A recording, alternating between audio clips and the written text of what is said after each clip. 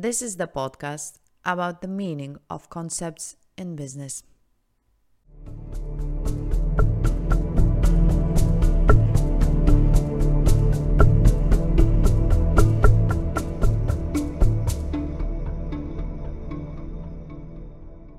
All right. So I'd like to welcome everyone today on our one more podcast. And I am very happy to be back after a bit of a break. So I hope that you missed not only me, but our new guest. And today we have a fantastic new guest from Malta. I'd like to welcome Glenn Kalea, a Hi. creative entrepreneur. Hello, Glenn. Hello. Hi. Thanks for having me. Oh, it's our pleasure. So how are you doing today? Well, I'm fine. It's been a bit of a busy and hectic week, but a productive one. So yeah, I'm happy. Oh, that's good. Productive is always good, isn't it? So, Glenn, I introduced you in this kind of, maybe a bit vague manner, creative entrepreneur. Could you tell us a little bit, what are you involved? What type of projects are you involved at the moment? Well, creative entrepreneur is quite vague, of course, as you say, but at the same time, it's quite specific. At the moment, I'm involved in two main businesses. One of them is running a cultural venue, running cultural space, where we host events, workshops, have exhibitions, and so on. The other one is a bookbinding business where we make handmade books, notebooks, and so on, and paper products. So those are my two main business activities at the moment. Yeah. Okay, that's a little bit more clear. Thank you so much. And today I think that we're going to probably cover a few points, or kind of, the few interesting points that we would like to share with our listeners today. I don't know, maybe let's start a little bit with giving a bit of a background. So how did you turn in the place, or how did you end up in the place, let's say, you are at the moment? Well, I think the entry point was through literature. I have a long passion, love, call it whatever you like, affair with literature, especially with poetry. Yeah. Mm-hmm. And, at some point I started making art installations using text and using books, artist books. Mm-hmm. So at some point, the question arose of what makes a book? What is it that makes a book? Physically, it's the most obvious question, and the question we oversee all the time.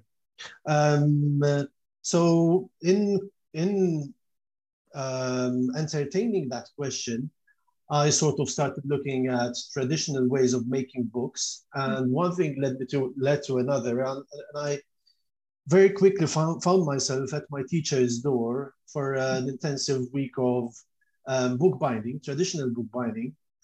And one thing developed from, one thing unfolded to another and to another and to another. And eventually, I established my own studio, my own practice, and my own business. Mm-hmm. And that's how things have been growing, from one curiosity to another, as it were. Mm-hmm.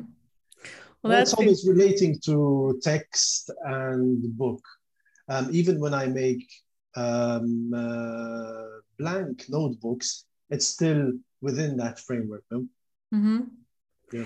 That's always beautiful when, something like this, or the work or some activities, they kind of arise from the passion of yours, so yeah, it's nice. So how do you deal, what type of business person you are? How do you deal, let's say, with the business itself, with the framework of business?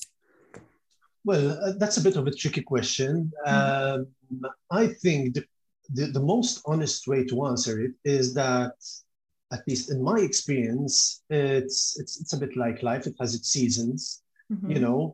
I'm not always the same person. I'm not always in the same mood. I'm not always with the same disposition. Mm-hmm. And I mean this on a micro level, on a day-to-day basis, but also on a bit of a macro level. There are times when I'm more engaged, more involved, and sometimes I'm less engaged and less involved.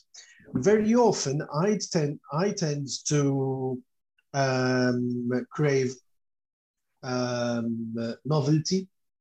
So I'm always looking for new processes, new ways of doing things, but also I'm also always looking for towards developing new products. So, you know, some people would ask you, what do you mean new products? You make notebooks, what the hell? You know, how many varieties of notebooks can you make? But actually, there's a lot that goes into designing and making a notebook. You know, there's an infinity of paper texture, paper bulk, an infinity of colors, if you like, you know, formats, sizes, and so on. And it's the model we generally adopt here is very much in line with the kind of model adopted in the fashion industry. So we work like in seasons, and that helps us frame what we do vis-a-vis colors and textures and so on. That's the bookbinding business. With running the cultural venue, I'm generally more engaged because there I would need to take care of anything from, you know, making sure that the place is maintained well. So if I need to get a plumber, you know, I make sure that the plumber comes and that sort of thing. To actually creating the program of events, which could mean, you know, contacting people, and yeah, it's very direct involvement. In that case, it's, you know, I always like to get my hands dirty. Yeah, hands-on experience, right? Yeah, very much so. Very, very much so. So what about this, let's say, how do you, that's kind of, it made it a little bit more clear now how do you operate, but how do you manage, let's say, the people, how do you manage the team, how do you manage that, you know, the communication with clients, where does, you know, one thing begin, when does another thing end, let's say? So yeah, in the sectors that I'm in, that is the culture and the cultural sector and the literary sector, very often we're very soft in our communication towards each other and towards our public, towards our clients and potential clients and so on. So I tend to like a mix of informality and formality. So informality, very often when it comes to initial contact. So we communicate on a very human level. You know, we address clients and so on, and allow clients to address us with first name basis and so on. But then I introduce a degree of formality, just so everyone knows, even with the people I work with, just so everyone knows where their territory lies, where their responsibilities lie. And that helps us also, you know, give a sense of dignity to our profession. We're not, you know, just anyone. You're dealing with professionals, even if these professionals allow you a bit of a more personal relationship, informal relationship. You know, the informality is great because you get to speak to people about their needs, visions, and so on. And since we're very often making custom-made things, you know, custom-made products, that needs to come out. That is really vital. But at the same time, you don't want them to come into your territory too much. And that's where we sort of say, okay, you know, leave this to me. I'll speak to you when it's time to speak to you again, sort of thing. You know, I'm not an open bar. I'm not open 24/7, you know. Yeah. And it's the same thing with the people who work with me, you know. There are limits, soft limits, but the boundaries need to be very clear for the benefit of everyone. Yeah, I agree. I think that's, you know, not overstepping even, you know, each other's limits, each other's kind of barriers. I think that's, but was it difficult? Was it difficult for you to set these types of, you know, limit or kind of, you know, to set this kind of order of yours? Was it difficult? people are people. So sometimes you relate to certain people in certain ways and others in other ways. I'm not a robot, you know, I don't relate to everyone the same way. And one day, you know, we're in a good mood, and the next day we're having a bit of a tough time with each other because we're dealing with different situations in our heads more than anything. So there isn't one general rule, you know. I find this a bit funny, you know, people tell you you can leave all, you know, your life at home and your life at work are different. I mean, that's utter nonsense to me. You know, if someone I work with has a situation at home, I don't want to know all the details, of course, but I'd like to support that person, not just for her own sake or his own sake, but also for the sake of our relationship, my relationship with her. And I'm not talking about bottom line here. I'm not saying, you know, I take care of you because it pays me as a business. That will happen. Of course, that will happen. And I'm not too worried about that. But the business will thrive if the person will thrive. So, I mean, this is such a basic principle to me, you know?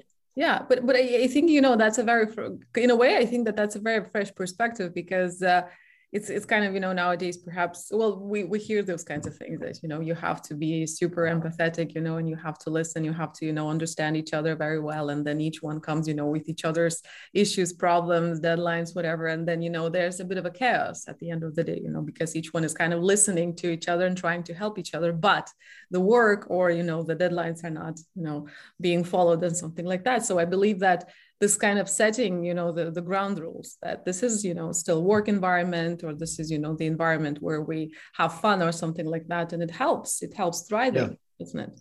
Yeah. I mean, I think the principle I adopt here is that if someone seems to be under pressure from problems or something is worrying them at home, you know, you acknowledge it. And if they need a pressure valve, if they need to release pressure, that is, then let them do that. Otherwise, it's going to waste so much time. I mean, you know, and I don't need to know the details of anything, really. I just need to know that, listen, if, you know, you need time or you need this or that, just do what you need to do. It's not, it's not any, I mean, I find these statements a bit cringy when they speak about empathy and then all of that. Yeah, I mean, that's fine, but I don't really relate to that kind of wording. I relate to, listen, you know, we're human beings. Let's speak as human beings.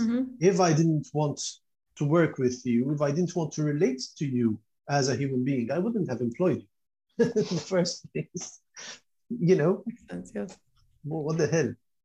Yeah, I mean that makes a lot of sense. But again, I believe that, you know, setting some sort of I know, as you call them, responsibilities, you know, or like understanding, you know, each other's responsibility. I believe that you had to be the example, the one that set an example, right? So first of all, setting your own responsibilities and limits, and then sharing them. How did you like? Were you always like that, or you learned that?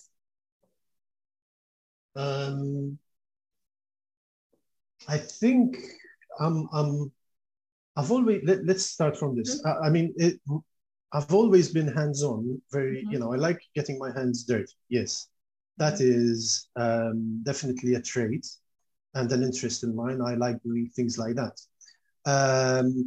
In the past, perhaps I used to be a bit more cautious and therefore invasive.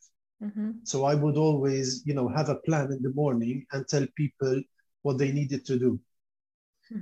These days, we still have a briefing. The first thing in the morning, we still have a briefing, but it's a bit more of a first encounter, first coffee together, rather than, you know, and then it's not, our briefing is not led by a to-do list, not at all, but it's led by a bit of an evaluation of where we stand at the moment.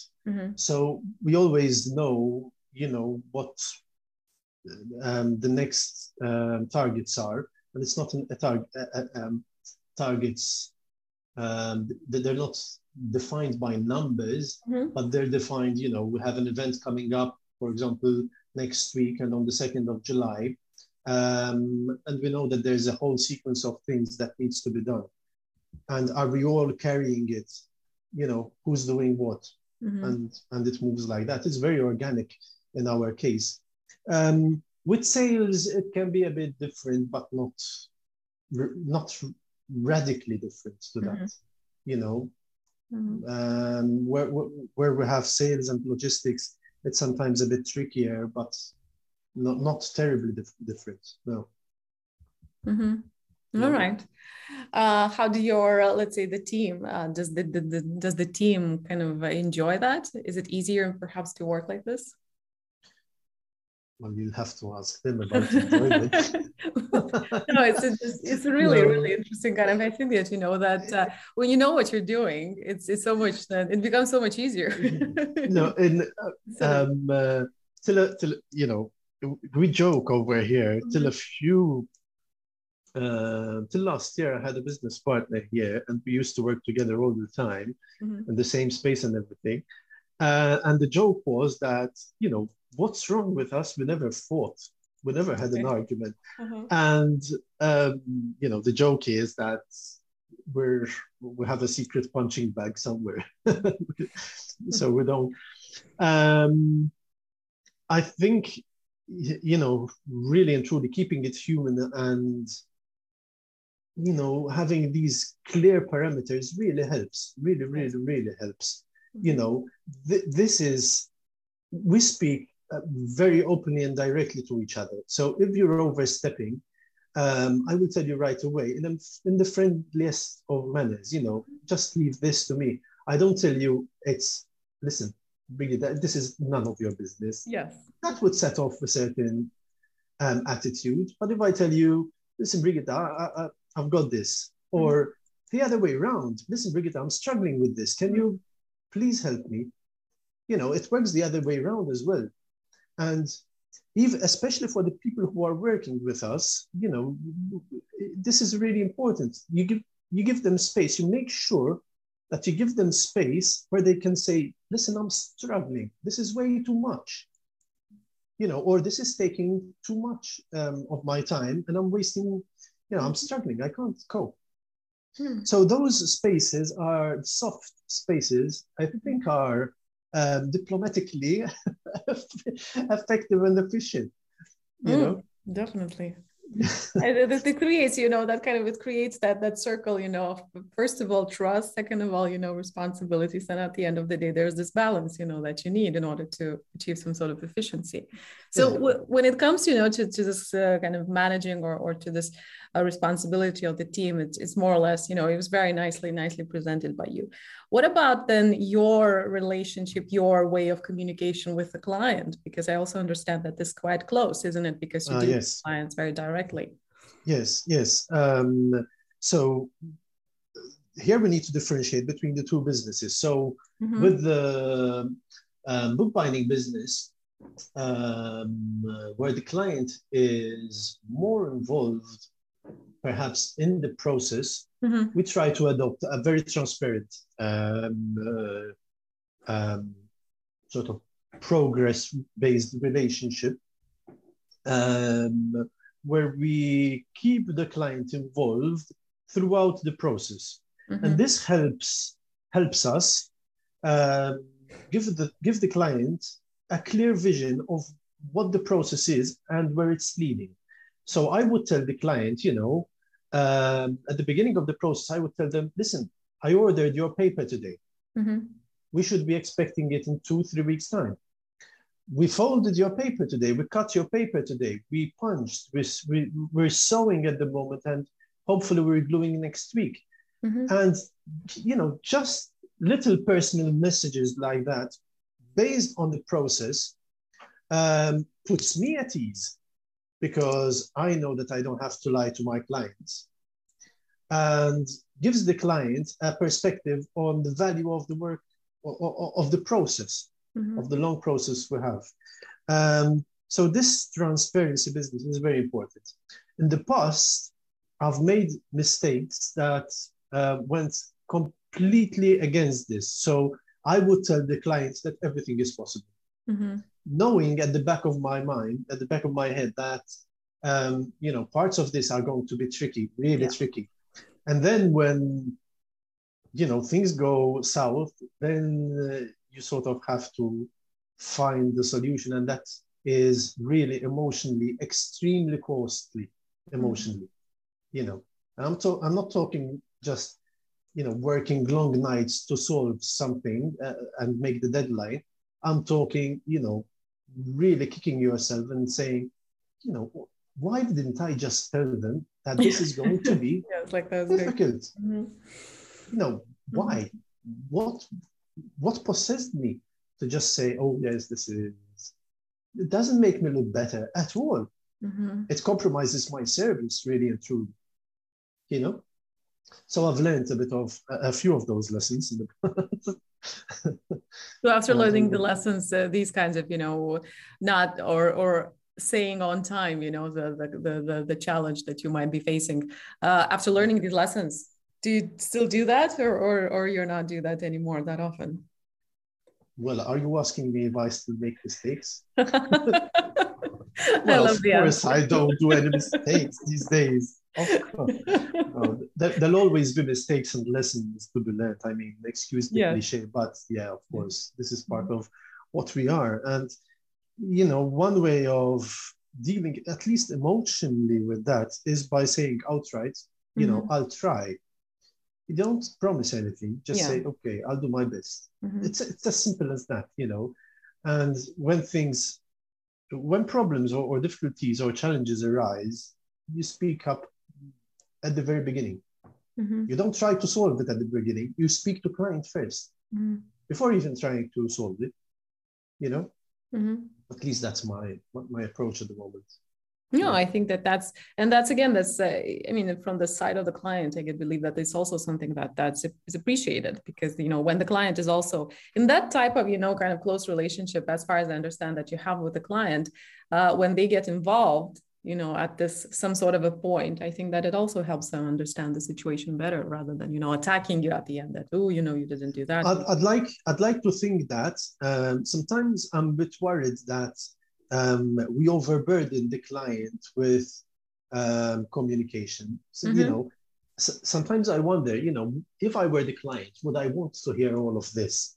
An email every 2-3 days updating me on the process. I think there are more pros than cons to this, because ultimately a client can just ignore an email. Yeah, it's like spam. Yes, that's it. Yeah. So I'd rather have that than the client telling me, but you never told me, or you never informed me. Because that's at the end of the day what's going to happen, Yeah. A lack of communication, and that's the problem then.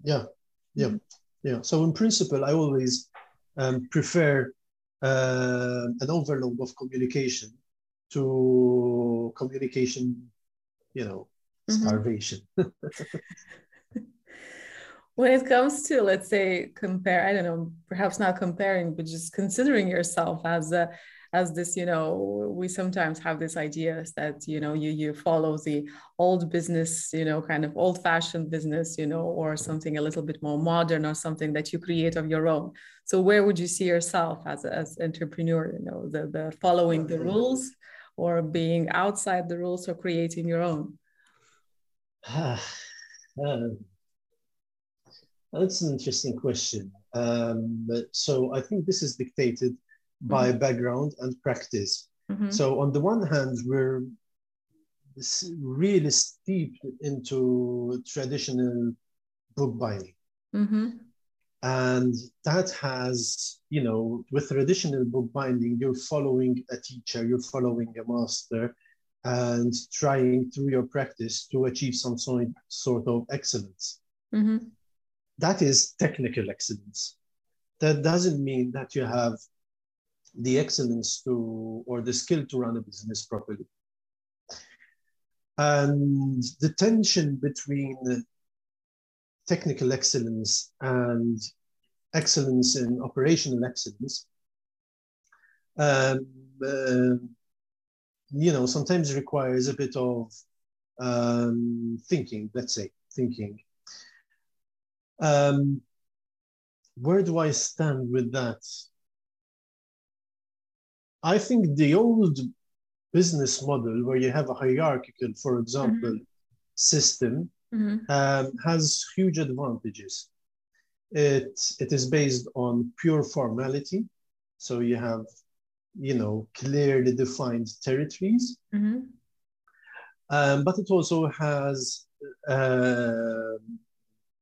perhaps less of a human face than we have nowadays, especially, well, at least in the West, from what I know. So I tend to be clear about roles. I tend to adopt that clarity. I tend also to, let's say, impose a bit of formality within the space itself. Our practice is very much related to space. You have a space where you receive paper, you have a space where you cut, where you glue. Each has a dedicated space. And then we have the offices, and those are also dedicated. I don't want anyone in my office. The office, is not a meeting space, for example. The office is just an office. It's a desk with a computer and a telephone and shelves, lots of shelves. So dedicated spaces are also perhaps part of the fluctuating model and philosophy of running business. And I think that can be linked to the older ways of doing business instead of having an open plan, chaotic sort of thing.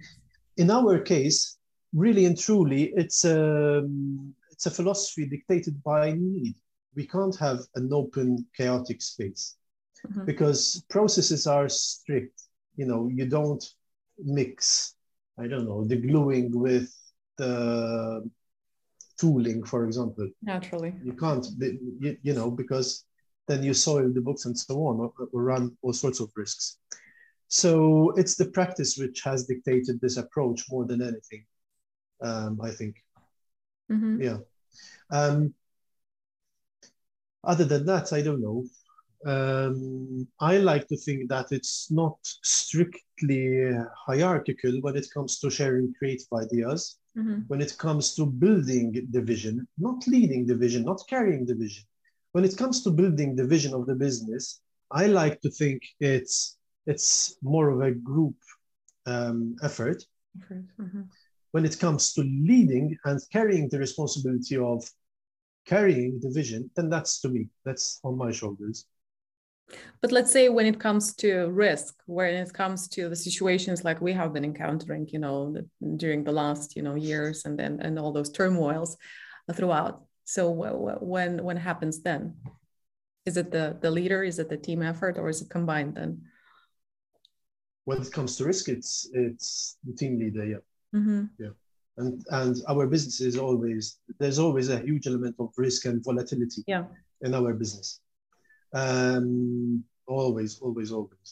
It's not the employees or the collaborators or the clients. At the moment, for example, we're facing huge increases in paper costs. Like, huge increase in paper costs, 50-60% increase.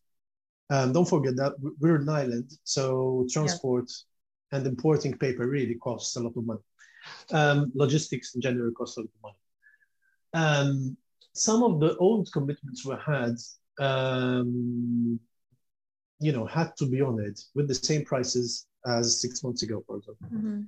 And that's a blow that the business takes, not the collaborator, not the employees, not the clients, and essentially you suck it up. Exactly. It's part of why I'm here,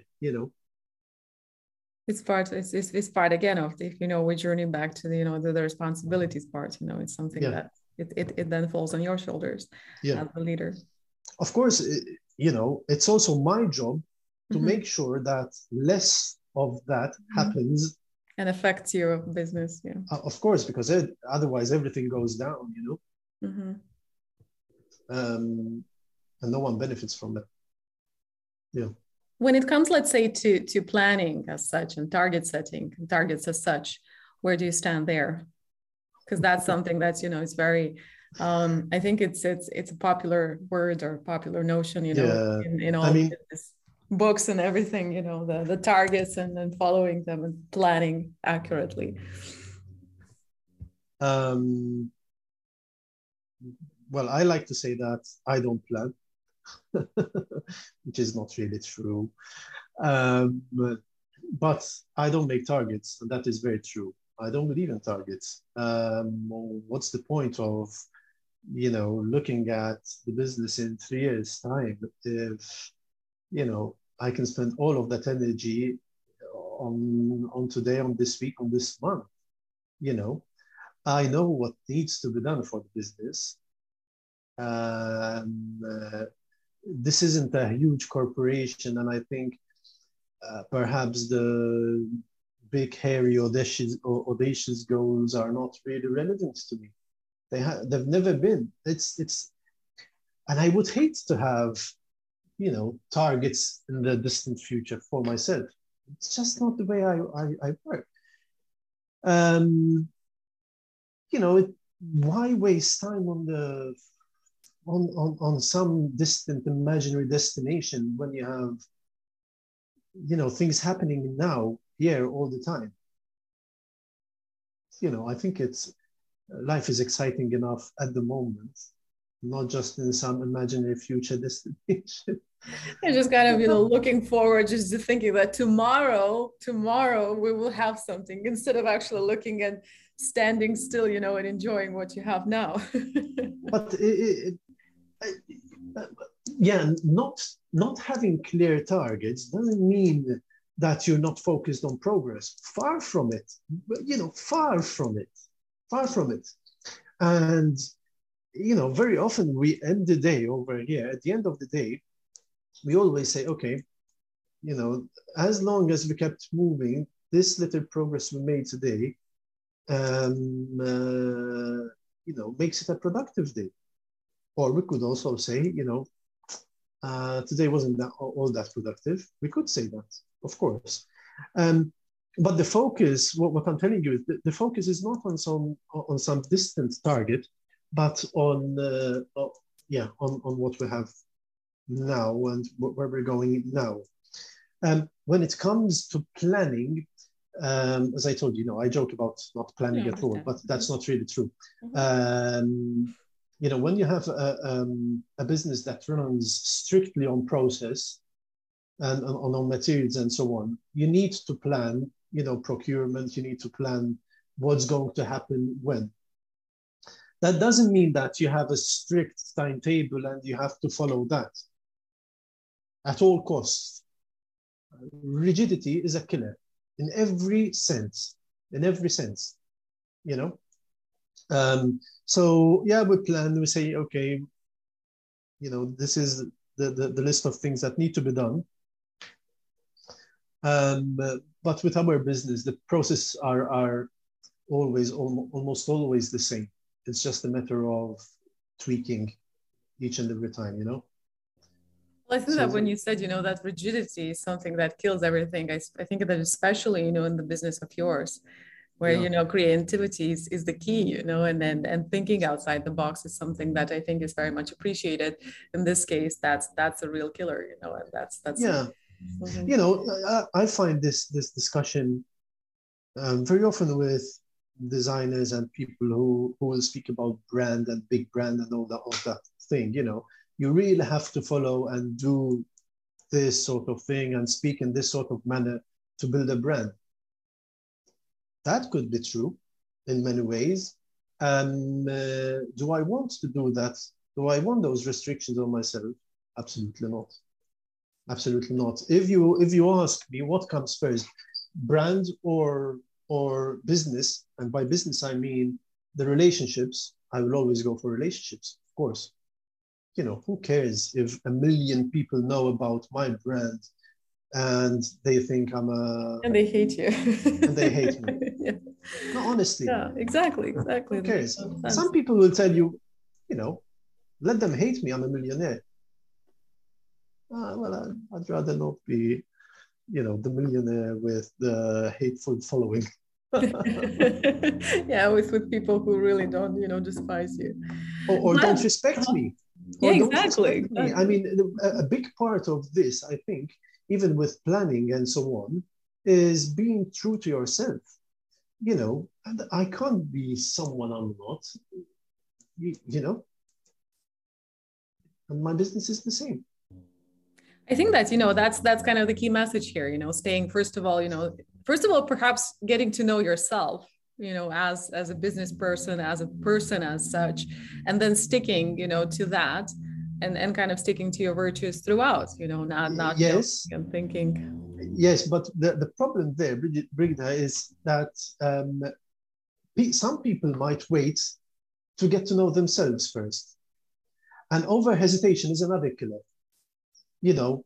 People, and I've done this mistake a bit in the past as well, over planning, trying to have everything in place before launching a product, for example, or an event or something. That's another shade of rigidity in my view, and that's also a killer. Overthinking, over planning, and taking too long to jump into the market. What the hell are you waiting for? Illumination, inspiration. 10 reincarnations later, you're still struggling to find yourself. Yeah, still kind of thinking, so who actually am I? Who am I? Who am I at the end of the day? Glenn, it's such a fresh, it's a very interesting to listen to you, simply because, not everyone is, I would say, probably brave enough, to admit things that, not everyone wants to admit when it comes to business as such. I haven't even started with my mistakes. I can imagine. That was probably the most curious part, in this case. But I believe that you brought, a bit of that very fresh thinking, something that we usually, miss, and we always search, for things that perhaps we know it and we kind of feel it deep down, but very, very, as you said, we're just scared to admit, or still thinking that it could be, something else or something better, etc. Biz Culture. This is the podcast about the meaning of concepts in business. Here always in this podcast, we always play a bit of a game with our guests. I'm up for games. Yeah, it's a very short. It's a very short but nice game, because while listening throughout your kind of your talk, I always write down the three kind of the words or three concepts that I feel they mean something for you. Maybe I'm wrong, but I always kind of write them down. So I'm going to give you the three words, and you just immediately say the things that come into your mind when you hear that word. All right, without any thinking. That might be dangerous. Yeah. Let's go. Let's try. You may think of a moment, but just express yourself. What do you think it comes to? All right. So the first one, naturally, is books. Yeah. So it's power and symbol of power and masculinity. Yeah. Okay. What about novelty? Novelty is risk, lots of risk and playfulness to me. Yeah. And what about transparency? Transparency, relationships, encounter, openness, feeling, touching, all of that. Very, very deeply human. Almost intimate, if you like. Okay. Yeah. And usually I have the three ones, but today I found the four ones, which I really want to ask. So the last one, but I think that at least my favorite one, creativity. Creativity, tricky, process, discipline, technique, very much technique. Very often, and this is an important word for me, of course, very often we think of creativity in romantic terms, and people will wait for inspiration to hit them. And when they've waited long enough, they'll tell you, oh, I have a block, a writer's block. I have this kind of block, that kind of block. Well, the problem there lies in waiting. You don't wait. You get your hands dirty and then let the process show you the way, And I loved how you say, that the second word that you related to creativity was discipline. That's something that I have never heard, kind of combined together. Creativity equals discipline. Beautiful. Yeah, I mean, that is so purely technical. You know, when someone is approaching creativity technically, you have to have that. You have to learn to make things and solve problems all the time. Creative problems, but you have to solve them, you know? There's still problems, yes. There's still technical problems. Technical problems, exactly. Even if it's fun, it's technical problem, you know? Glenn, thank you.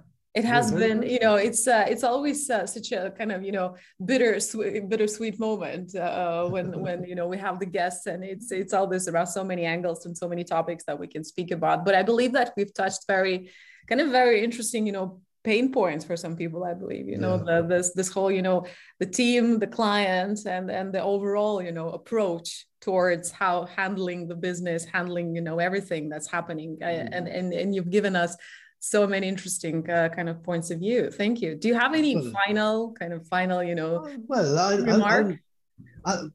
To me, this was an interesting break from my day, and it allows me to at least articulate and try to articulate and reflect on where I am at the moment, which is something which is a bit of a luxury. So I have to thank you for it.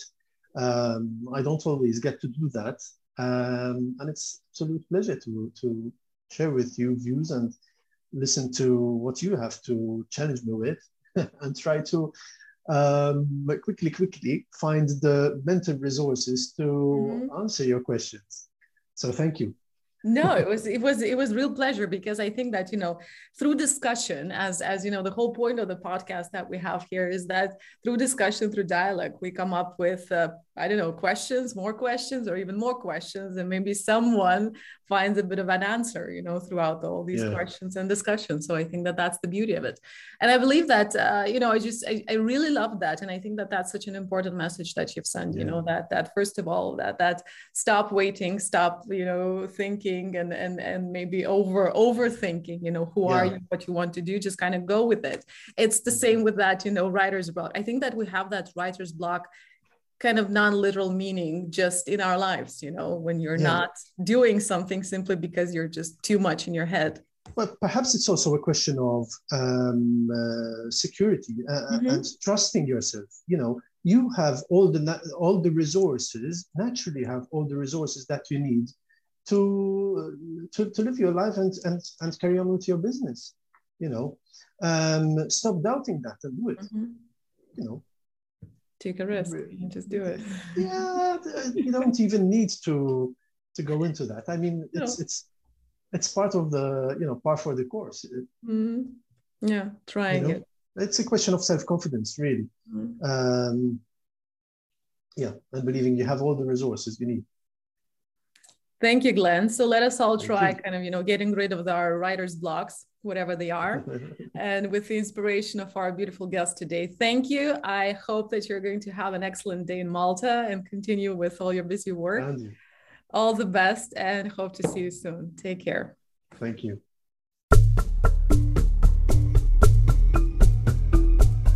Biz Culture.